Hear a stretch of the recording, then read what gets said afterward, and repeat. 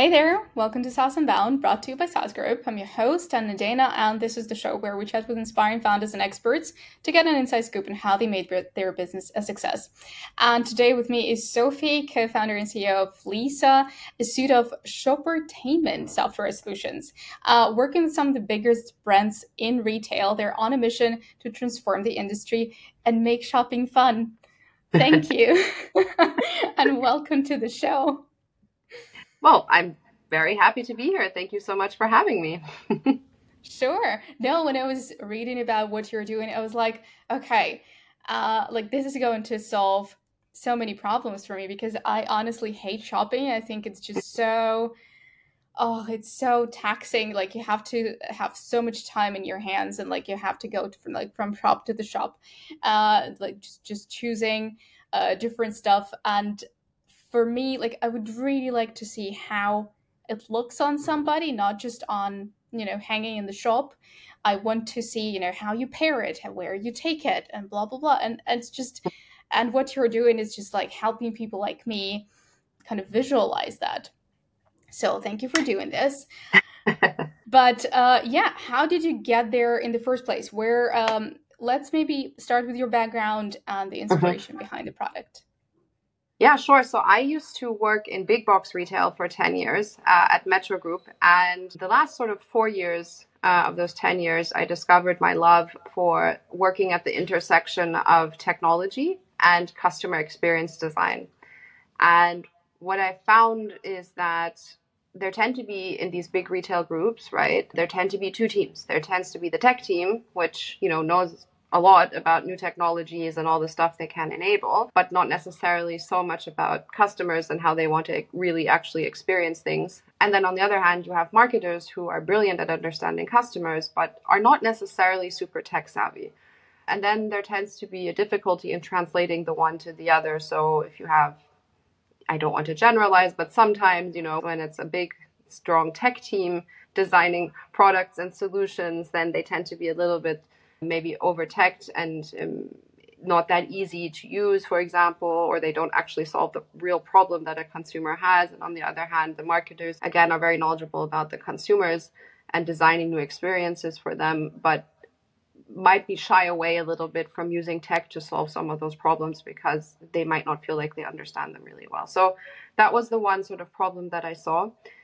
And the other part of this is that I think even 12 years ago, when I did my MBA on the weekends next to my full-time job, my partner and I, and now husband and I, and co-founder and I, he's an engineer originally, but he grew up in a family, a retail family as well. And, he was helping out his parents in their retail business.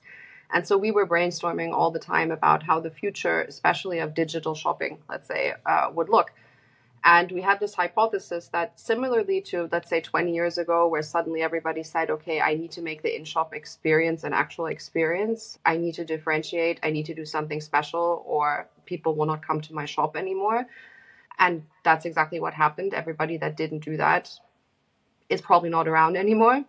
The same tipping point will come in the e-commerce environment. That's what our central hypothesis has been for 12 years now. We said, there will come a point where all brands are online, everybody's selling everything everywhere, but the online experience is very convenience and transaction focused, right? You're searching for a specific product, you find it, you add it to basket, you buy, and that's it. It's like completely transactional. Or you go to social media for a bit of inspiration, but in between, there's very little. And the translation between the one to the other is not particularly good. So we said that there will come a point where there's so many brands online, totally overcrowded. Everybody's fighting for like customer eyeballs. So then again, experience will be the key differentiator. And that's literally what we set out to do, is to, in a first step, actually, we had a different business where we were experimenting in a D2C environment. So we had an online shop for kids fashion where we experimented with live shopping. So I was selling kids clothes through live streams to people all over the world through FaceTime, just as an experiment. We had shoppable catalogs. This is like 7 years ago. And then we realized two things. A, we're not ideally suited to build a D2C business. And B, some of these elements are working really well. And there are just no software solutions out there that easily allow brands to bring these kind of experiences to their shops and just plug them in, no matter the online platform they're working on. So that's how Lisa was born. And Lisa was a project within our old business. And then we pulled the plug on the online shop and we said, we found something here, we're onto something. We're much better suited to build a SaaS business, which helps retailers and brands, solve problems in their e-commerce environment. And that's how Lisa was born. That's what we set out to do.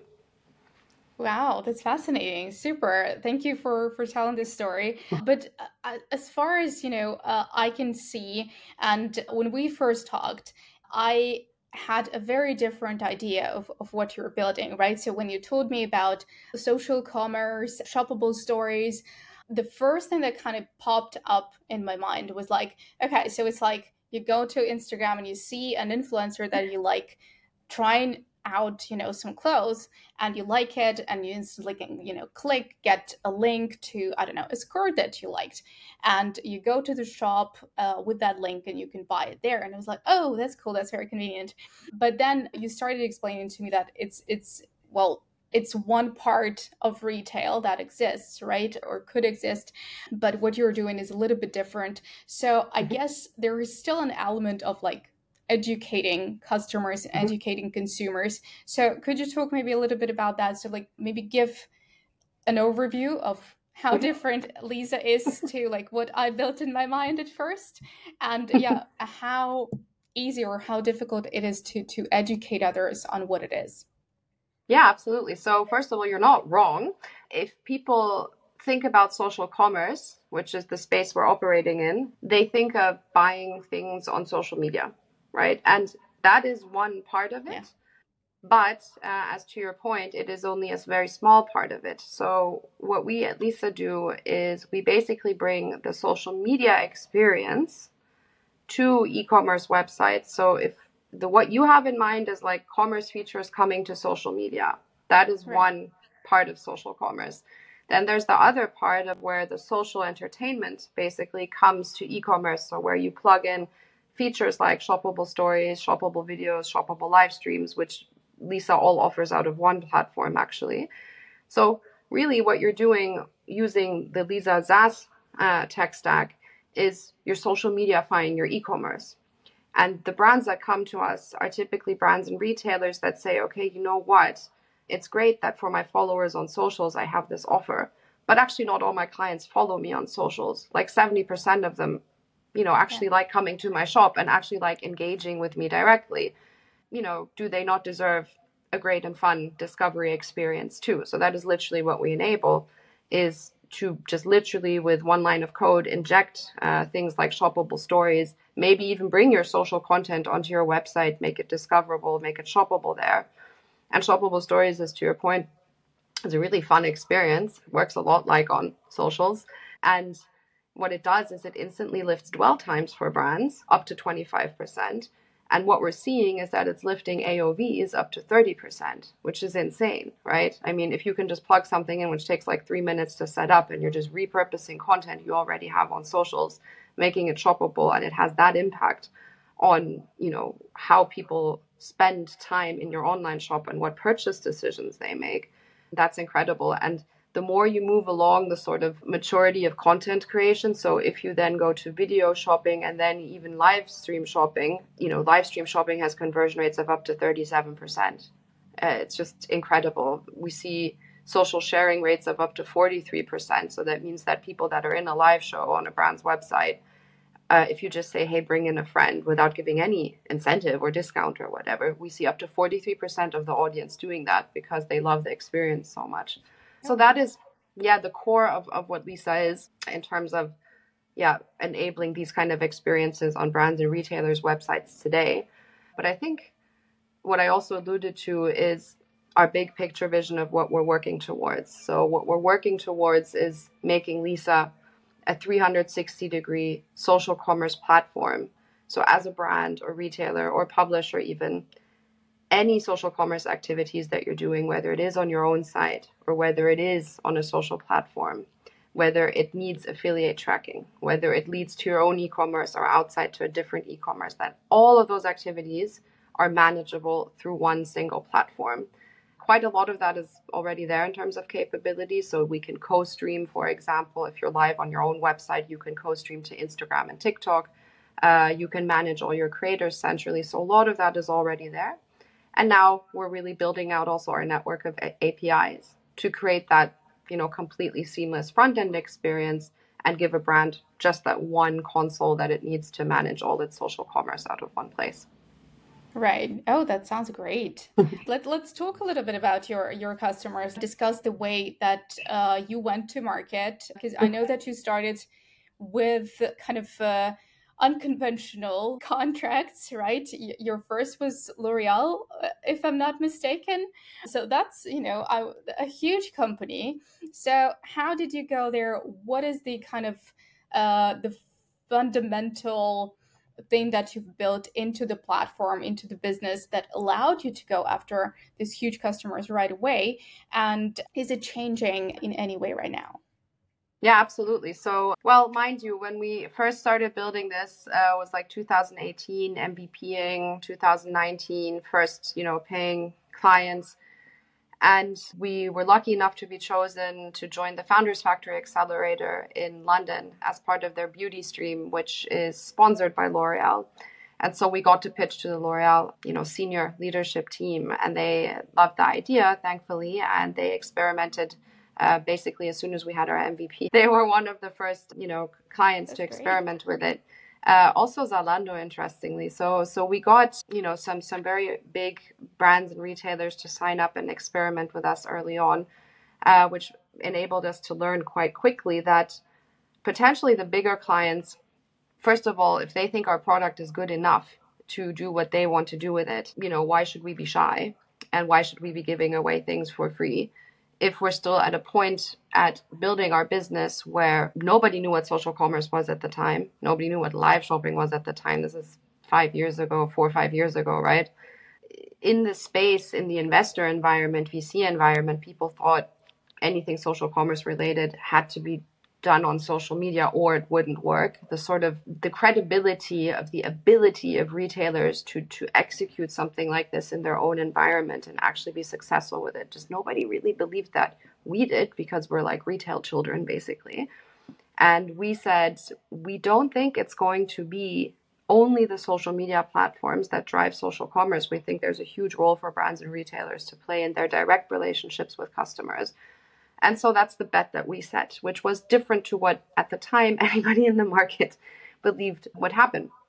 And so because we sensed this is a hypothesis which was not necessarily shared in the sort of VC community, we said, okay, well, then really the only option we have here is to build a business which actually brings in money, paying customers really quickly.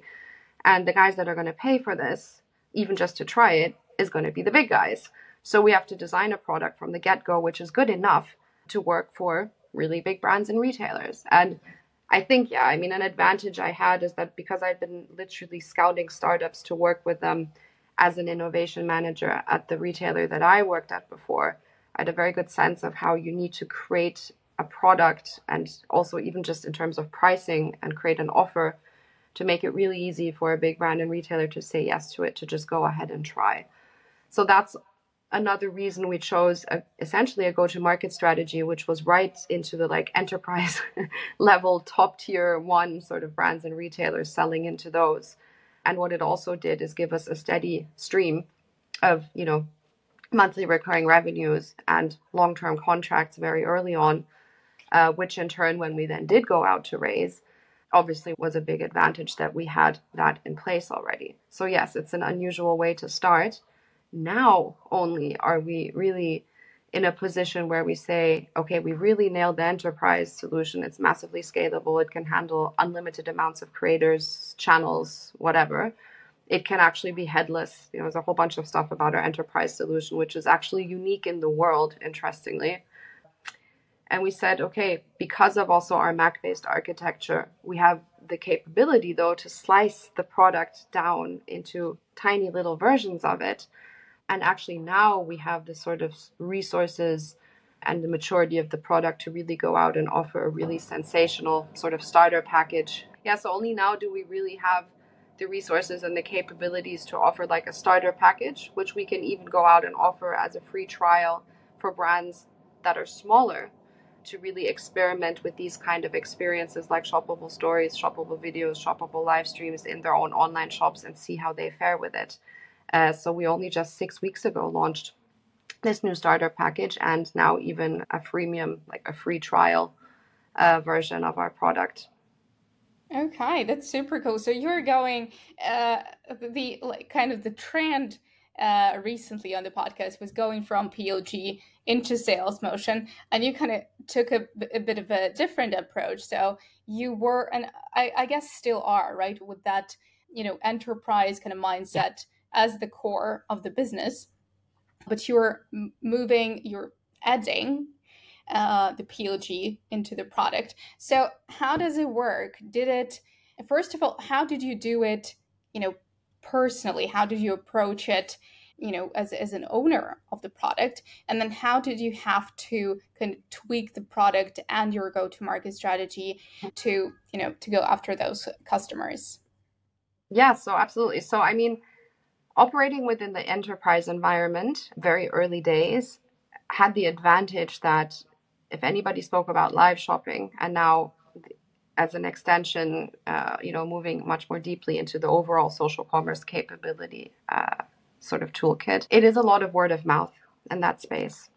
So we closed, and we've been working with clients like Marks and Spencer for 2 years now, Charlotte Tilbury for 2.5 years, Avon for 3 years.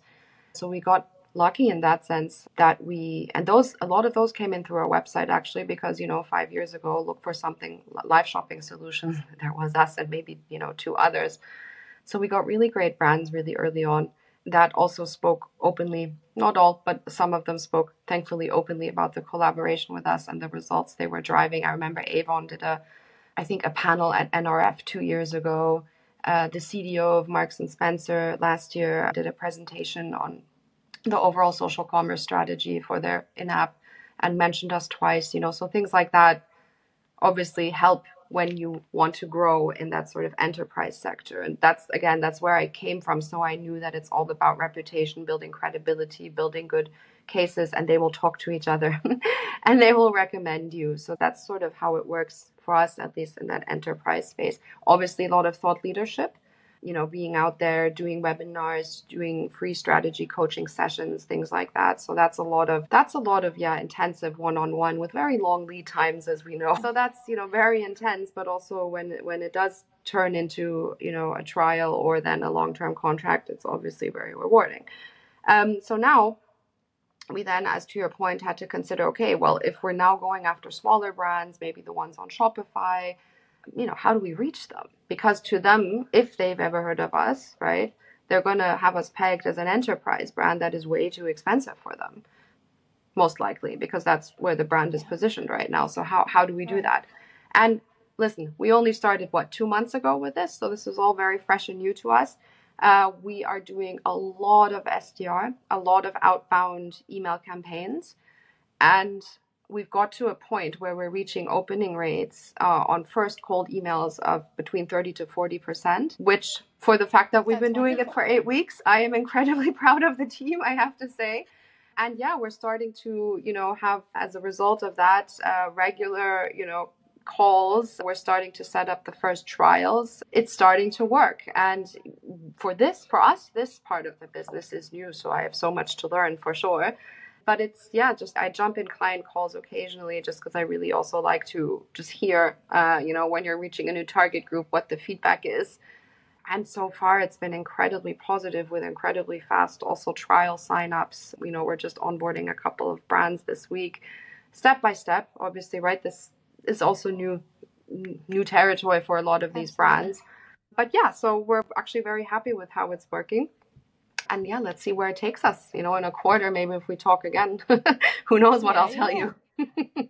Yes, absolutely. Would love to, do a follow-up. But you also went to Web Summit, right? A huge conference, and you were there on a panel talking about social commerce. So what was your feeling about like the whole trend? Are people interested? Is it becoming bigger? Like, what's going on? Are we going to have more of that in the coming years? This episode is sponsored by Rewardful.com. Looking for new ways to find customers for your SaaS business? consider adding an affiliate program. Rewardful is the easiest affiliate tracking platform to set up, manage, and scale for SaaS companies. Log your customer acquisition cost and only pay affiliates based on results. Integrate Rewardful with your Stripe or Paddle account and set up your affiliate campaigns in minutes. Building a successful affiliate program can be a little bit intimidating figuring out where to get started. That's where Rewardful has taken what they've observed from their most successful customers' affiliate programs and distilled that into an exclusive online course. The exciting part? Their affiliate marketing course is absolutely free. And by joining the waitlist today, you'll get early access to it as soon as it goes live. Join the waitlist at rewardful.com/course, rewardful.com/course, and turn your biggest fans into your best marketers.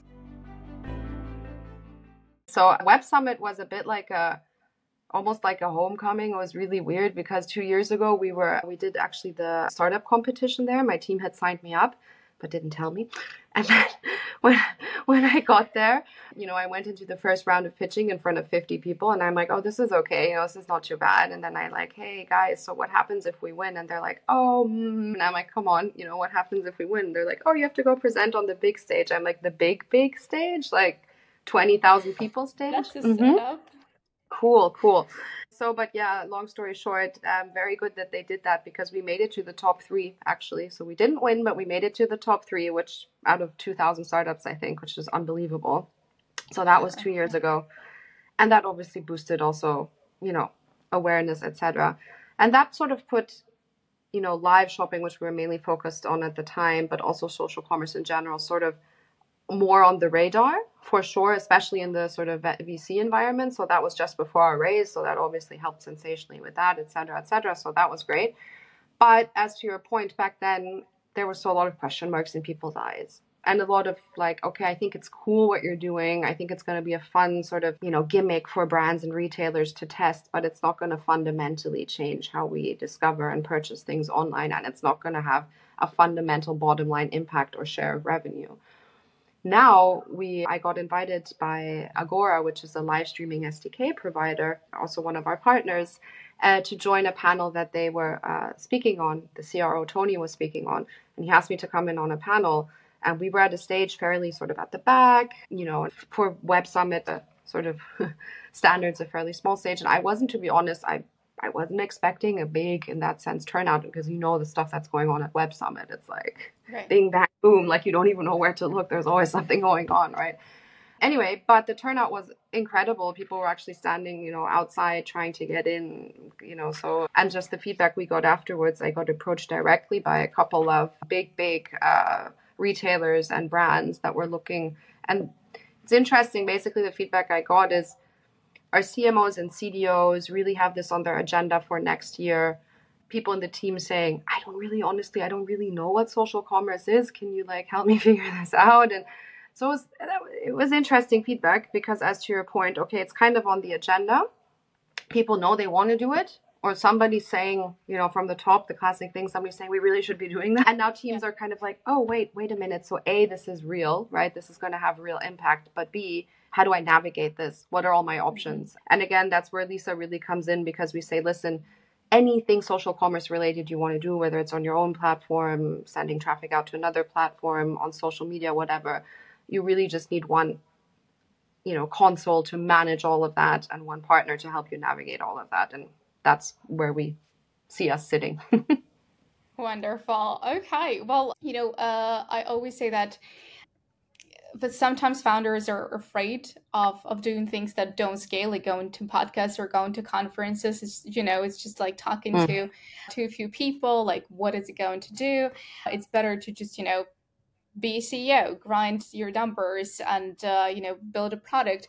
But I think doing the things that don't scale, like, a podcast or speaking at the conference, is your opportunity to put yourself out there, to showcase the brand, to showcase your expertise, your vision, your mission, how you see changing the industry, or, even changing the littlest niche possible. There could be people that are interested in that. And I guess that just speaks to the point that we already discussed, the education of your customers and the users, right? I mean, honestly, if you would ask me about live shopping 5 years ago, I would probably remember when I was little, there was like a live shopping channel on TV where like Hmm. the old ladies would present, you know, like really warm vests and expect you to buy them, like really call and buy them. That was like all that I could think of. Mind if I pick up just that one example that you Sure. gave, because you Yeah, yeah, actually sure. really hit the nail on the head. One of the things I also mentioned this on the Web Summit panel, one of the main things we were talking about there is the image problem. Because we were talking about what is it going to take for live and social commerce to really explode in the West, right? And I think we're almost there. There's a lot of indicators that are showing us both the success of our brands with like I said, conversion rates up to 37%, massive AOV lifts, etc. It is becoming a significant part of their revenue, like a significant part of their revenue. So I know that this is in a certain position, but how does everybody else feel about it? And you've hit the nail on the head. People, when you first talk to them about it, especially the live shopping aspect of social commerce, they're like, in their heads, they're thinking QVC, TV shopping. I had a Yeah. conversation with somebody around Web Summit, which was very eye opening for me. He's like, "Oh my God, my brother, when we were kids, my mom bought him a pair of shoes on one of those TV shopping channels, and all the kids at school made fun of him because of it. And like he was called, I don't know, he had some nickname that he got because of the shoes, the horrible shoes that his mom had bought him on the TV shopping channel, right? The pain So, is but real. yeah, it is. And, but that's the image problem. And that has two consequences. A, people think somehow live shopping is, the successor of that, which it isn't. And B, if they do live shopping as a brand, they need to make it look and feel like TV shopping. So first we have to also educate on saying, well, no, actually live shopping is not at all supposed to look and feel like TV shopping. Quite the opposite. It's supposed to be very natural, authentic, approachable people, experts, but, approachable and fun. It's about having fun and discovering things in a fun way together. And the education element happens sort of on the side. You know, live shopping, for example, has return rates that are 50% lower than classic online shopping.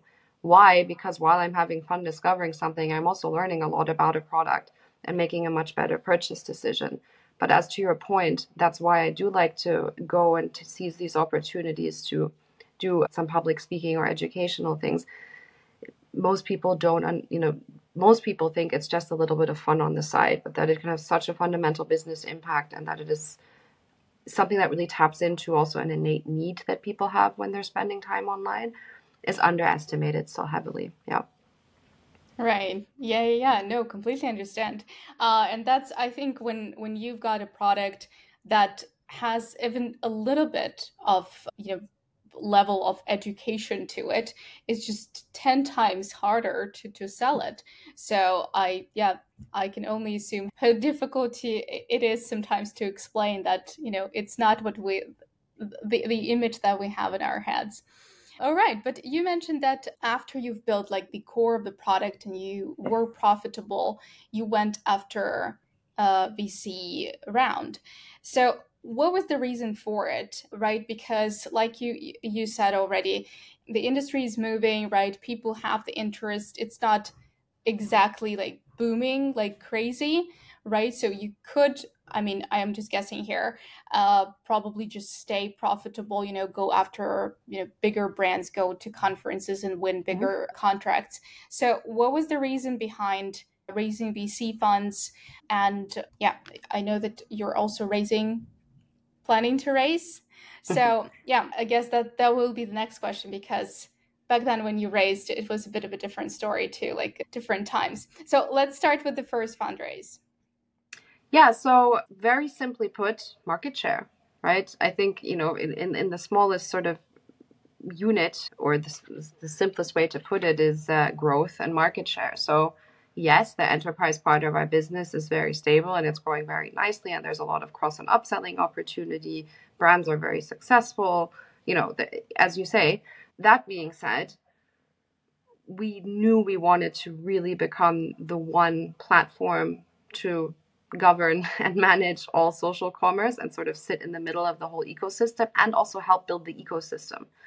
So the main reason we went to raise is because we said we'd rather be the people facilitating the build of the ecosystem than just being a sort of one player with one product within the ecosystem. I mean, we all know how that goes in the long run in in SaaS ecosystems, right? So that's why we went out to raise. And basically, what we're building is like a social commerce cloud, connecting everything. In the ultimate vision, we're sitting in the middle of social media platforms, creator platforms, affiliate platforms, e-com platforms. We're just sitting in the middle of it and facilitating the flow of data and content between all of those stakeholders in the ecosystem. And the reason you need that is also, if you look towards China, why did this grow so quickly there? Is because you have a completely open ecosystem. So what we're doing is recreating the Chinese ecosystem through APIs, essentially. And that's what we raised money for, that. And because, as I said, we wanted to start being able to offer smaller versions of our product to different target groups and really put a sales machine essentially behind that. So those were the two reasons we did that. Okay. All right. Well, and like I said, you raised in 2020, right? If I'm not mistaken, At where it 2021. 2021. Okay, when it was still kind of easy per se to raise funds. Going into next year, well, not going to be easy, I would assume, right? But probably not as difficult either because you have a round already and you're profitable, you're working with the big names. So, what are your expectations? Kind of like, is it going to be a different kind of game next year? And yeah, how you're approaching the whole process. Yeah, so just to be clear, we can be profitable with the core part of our business, but obviously we went to raise to grow and develop. So obviously we built a different team, a different part of the business to grow and scale. So yes, we are also going to go fundraise again to keep that momentum there, just to be clear. How are we going to approach it and what is the intention? Really, it's to keep again that momentum going. And now that we see these first really big success cases and also real scalability happening, I mean, also TikTok shops is a great example to showcase that this is really meaningful and not just a little side gimmick, right? So that actually does us really well. It doesn't hurt us, which many people might think it would, but because we want to sit in the middle of everything, I'm happy if TikTok shops is crushing it. That's very good for my business, right? It's not a bad thing. It's also a complementary activity to a lot of brands and retailers doing things on their own e-commerce environment. So again, Right. all of this really is growing and it really is scaling.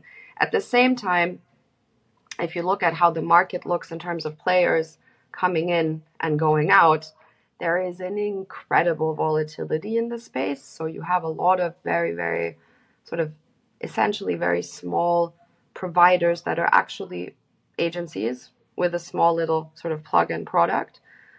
Those are very helpful in a phase where market is growing and there's still a lot of education going on, but those are starting to fall away or consolidate, etc. So there's a lot of consolidation happening in the space. You have a couple of SaaS providers like us that raised much more at a time where we wouldn't have felt comfortable raising that much just because we're retail, very retail focused, and I come from retail. I have pretty, I would say, good sense of how retail is going to adopt something at what rate, and when it makes sense to double down, and when the market is poised to get to that point. So we're very happy with what we raised, who we raised it from, and when we raised it. And we think that next year is going to see a big, big spike in social commerce. Everything is sort of set and geared towards that right now because we're having conversations with the brands. We know what kind of budgets they have to allocate to this. There are actually proper budgets behind it now, et cetera, et cetera. So yeah, that's why to keep the momentum and to really build that social commerce cloud vision out as fast as possible, we are going to go raise again next year. Perhaps one example I can give, it's actually the first time I'm mentioning this publicly, we are going to release our API to commerce tools next week. So then any brand or retailer that is already operating their e-commerce on the commerce tools tech stack can easily add social commerce entertainment elements to it because of the API that we have with commerce tools, which we're very excited by. Wonderful. Well, thank you for the announcement. I'll make sure, to plug it in so the timing is great for the launch. But yeah, there is one more thing that I wanted to kind of just take a side note. You already mentioned that you're working with your partner, with your husband. So it's a family business, right? And I think only like three, four were here on the podcast. And I always kind of try to ask because a lot of people are curious, like, how do you basically navigate this 24/7, right? What are the values that, you transfer from the family to the business or vice versa? Do you have to be fully transparent and like kind of live the values throughout your life that you're representing at work? So, how does it work for you? And yeah, what are the values that you're cultivating in the team? Well, first of all, for us, we did have a small business together. Our first experiment, essentially, like I mentioned, the D2C online shop, where not only did we do a lot of things wrong in terms of how we designed the business, etc., but an element of that was also navigating how to work together. And also there we did a lot of things wrong the first time around, no question.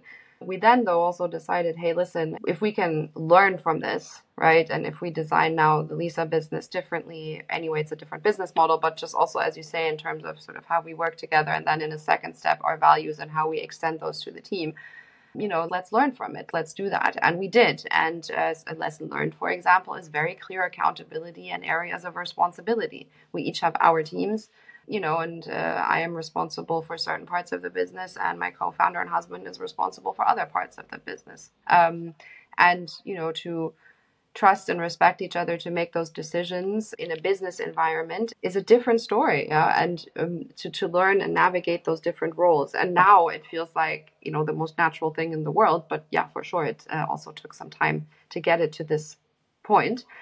And as for the team, I always say I can only imagine that it's not easy.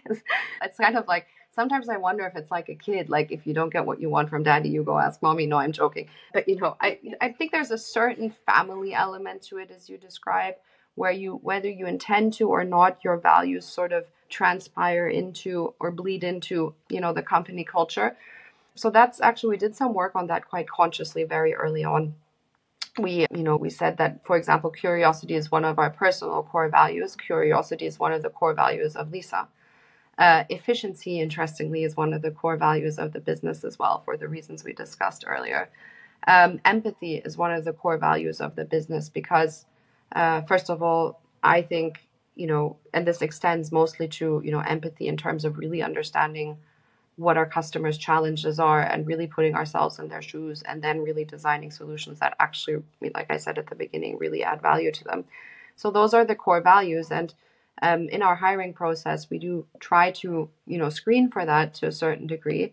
And we had a director of talent come in early this year, and he did our first actual culture questionnaire within the business. We were so worried about the results. You have no idea. We're like, oh my God, we're actually going to get it all black and white, black on white. They're going to tear us apart. And oh my God. The end result was we got 10 out of 10 NPS in terms of recommending Lisa as an employer.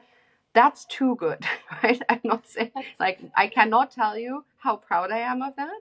Like, it is, if you ask me, like, what am I most proud of? It is 100% that. It is the culture, and the team we've built and the culture within the company, 100%. At the same time, it also told us, okay, we need to scale the business and the team further. We need to step away a little bit from this family feeling and really bring more structure and processes and also accountability into things. So that's something we've been working on very hard this year, is to really, work on that. And if as a result the NPS, goes down to 8 to 9, I'm still very happy.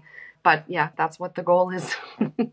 Right. Okay. That's wonderful. I mean, congratulations. And, my next question is going to be the biggest win and the biggest failure. So, do we keep your previous answer as the Okay. biggest win, or is there something else that you want to add?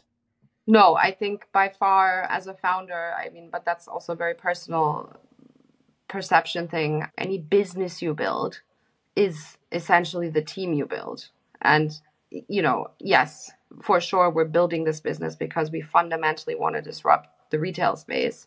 and how people experience things in a digital environment. That's what is, the passion behind what we're doing.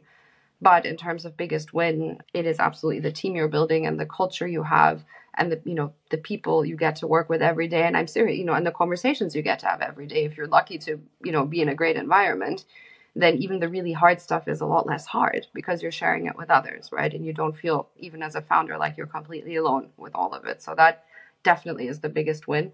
Of course, there are also wins like we've been working with Zalando again. So we did a trial with them very early, like 2.5 years ago, with mixed results. It was very early. Like some indicators were really good, but also it was very early to be, testing stuff. I think it was even 3 years ago.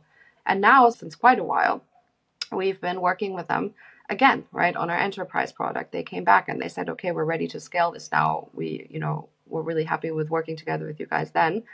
Let's scale this. Let's do this, right? So that feels like a big win because it's like, hey, it of course, because it's Zalando as well, but almost more because it's like, hey, they were happy to work with us and they were impressed by the team and they came back. You know what I mean? Like they stayed and they came back. So that, yeah, would be two of my, that and, oh God, I had too many now. But we recently did an event in London and it was the first time where we asked one of our clients to come and present work, like a case, essentially do a panel on how they work with us. And we actually had Marks and Spencer, people from the team, come and talk to our audience about how they are working with us with these successfully, how we're enabling a really cool use case for them. And I remember sitting there thinking, okay, this I am incredibly proud of, like clients actually coming and speaking on your behalf to other potential clients about how well it's going with you. That I was also very proud of.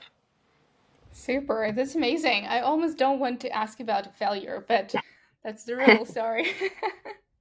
Absolutely. Well, the biggest, yeah, sure. Well, the biggest failure, actually, honestly, is the creation story of Lisa, right? So having that online shop, having to pull the plug on it, having to let people go, having to be honest to ourselves that a D2C business model it was a kids fashion space, it's just not something we're gonna, scale properly. We're not going to win at. It was really hard, right? No question. And interestingly, we decided to get married after that because we figured, okay, if we can survive that and if we can go through sorting out the pieces and like getting the good stuff out of the ashes afterwards, then if we manage that, then we're in a good position. But it was really hard for sure. And, acknowledging that failure and talking to people about it and being public about it was very hard for sure. Wow, that's really interesting. But you definitely learned from it. So it's a failure, but the one that you could turn around. All right. And then the last question is about a hack, right? So it can be anything, again, maybe something unconventional that, not necessarily will work for anyone else, but maybe about, nailing those huge contracts, doing the partnerships, really building relationships, or building the team. Anything that you're willing to share? It's ironic because we are built remote first and we built our business during a completely digital time. But as to your point before, yes, I also regularly within the team, when we have the budget discussions, et cetera, it's always a discussion of where do we go? How much do we travel? How much like face-to-face time do we put in?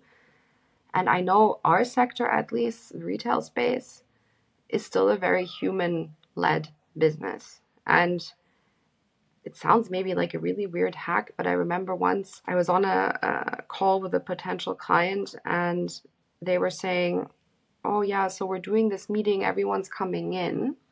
And basically they wanted us to pitch, and I'm like, yeah, okay. And then he said, well, like, just again, we're all coming in. And then I'm like, oh, okay, I think what he's telling me is he's asking me, whether I want to come or we want to come and pitch in person. And honestly, for that enterprise client potential, really, I know it's not necessarily a hack, but honestly, I really think going in person makes a massive difference and I wouldn't underestimate it. Yeah. Also, just being approachable to those people afterwards. I still have questions. I still have some prospects like WhatsApping me with questions, right? In the sort of months and months of lead times and sales cycles that we have with these clients. So I really think building personal relationships is actually for this space really, really important. And it is the long shot game. a personal relationship I built 2 years ago is now turning into a client. So Yeah. Yeah, not I mean, maybe now after, after COVID, after all of us going fully remote, maybe it's a hack already because, we're not used to it anymore. But I really loved because we talk about it at SaaS Group as well, right? Because we had our retreat, and after mhm, that, for a month we were riding this excitement wave because we all saw each other and we all kind of learned mhm, how we look like, not just on the screen. And I really loved how Daniel, our head of product, put it. It's like having a balance account, right? When you see somebody, you get so excited and so kind of like familiar with the person, and you're willing to work with them, and you want to kind of do something extra for them, and then you go away, and it's kind of what you're paying after when you're remote. And the trick there is to just not spend all that balance before it's too late. yeah, that's But true. It's a momentum thing, right? It's an mhm, energy thing. And as you say, for example, we had our team retreat on the farm that my mom grew up on, which was kind of personal, but in the best possible way. And also the energy that came off the back of that. And as you say, you're just willing to go that extra mile for a colleague that asks for your help. First of all, I think asking for help is much easier when you've met someone in person. And yeah, second of all, giving that help is something that is a lot easier or harder to say no to, which is not to say you always need to help everyone with everything. I think we know that that's also very important in a business, but just that barrier, as you say, is sort of eroded. It's just so much easier to be like, hey, can you help me with this? I'm really struggling, because you have that personal connection. But I agree, you don't need to see each other every day for that kind of relationship to shape, yeah. essentially. Yeah. Yeah, true. All right. Well, thank you so much. I've been enjoying this conversation immensely. I think what you're building is pretty great. I mean, I would love to eventually try it and see if maybe it will help me not spend, hours and hours trying to find something to wear. But yeah, thank you so much for your story. Happy to do a follow up after you raise another round, and after you have some learnings to share from your PLG journey. So thank Hmm. you so much, Sophie. Thank you so much, Anna. Thank you for having me. Anytime, and take care. That was yet another awesome conversation on SaaS Unbound. We're always looking for new guests to share their experiences. We mostly talk with bootstrapped SaaS founders, and if you're one, reach out to me directly at anna@saas.group or find me on LinkedIn. If you're not bootstrapped or even not SaaS but have a great story to tell, we want to hear from you too. And obviously, SaaS Unbound wouldn't be possible without the SaaS Group, a founder-friendly private equity company that buys awesome businesses that people love to take them to even greater success. If you're thinking about selling your company or just exploring your options, feel free to visit saas.group, fill in the form, and expect a response in under 24 hours.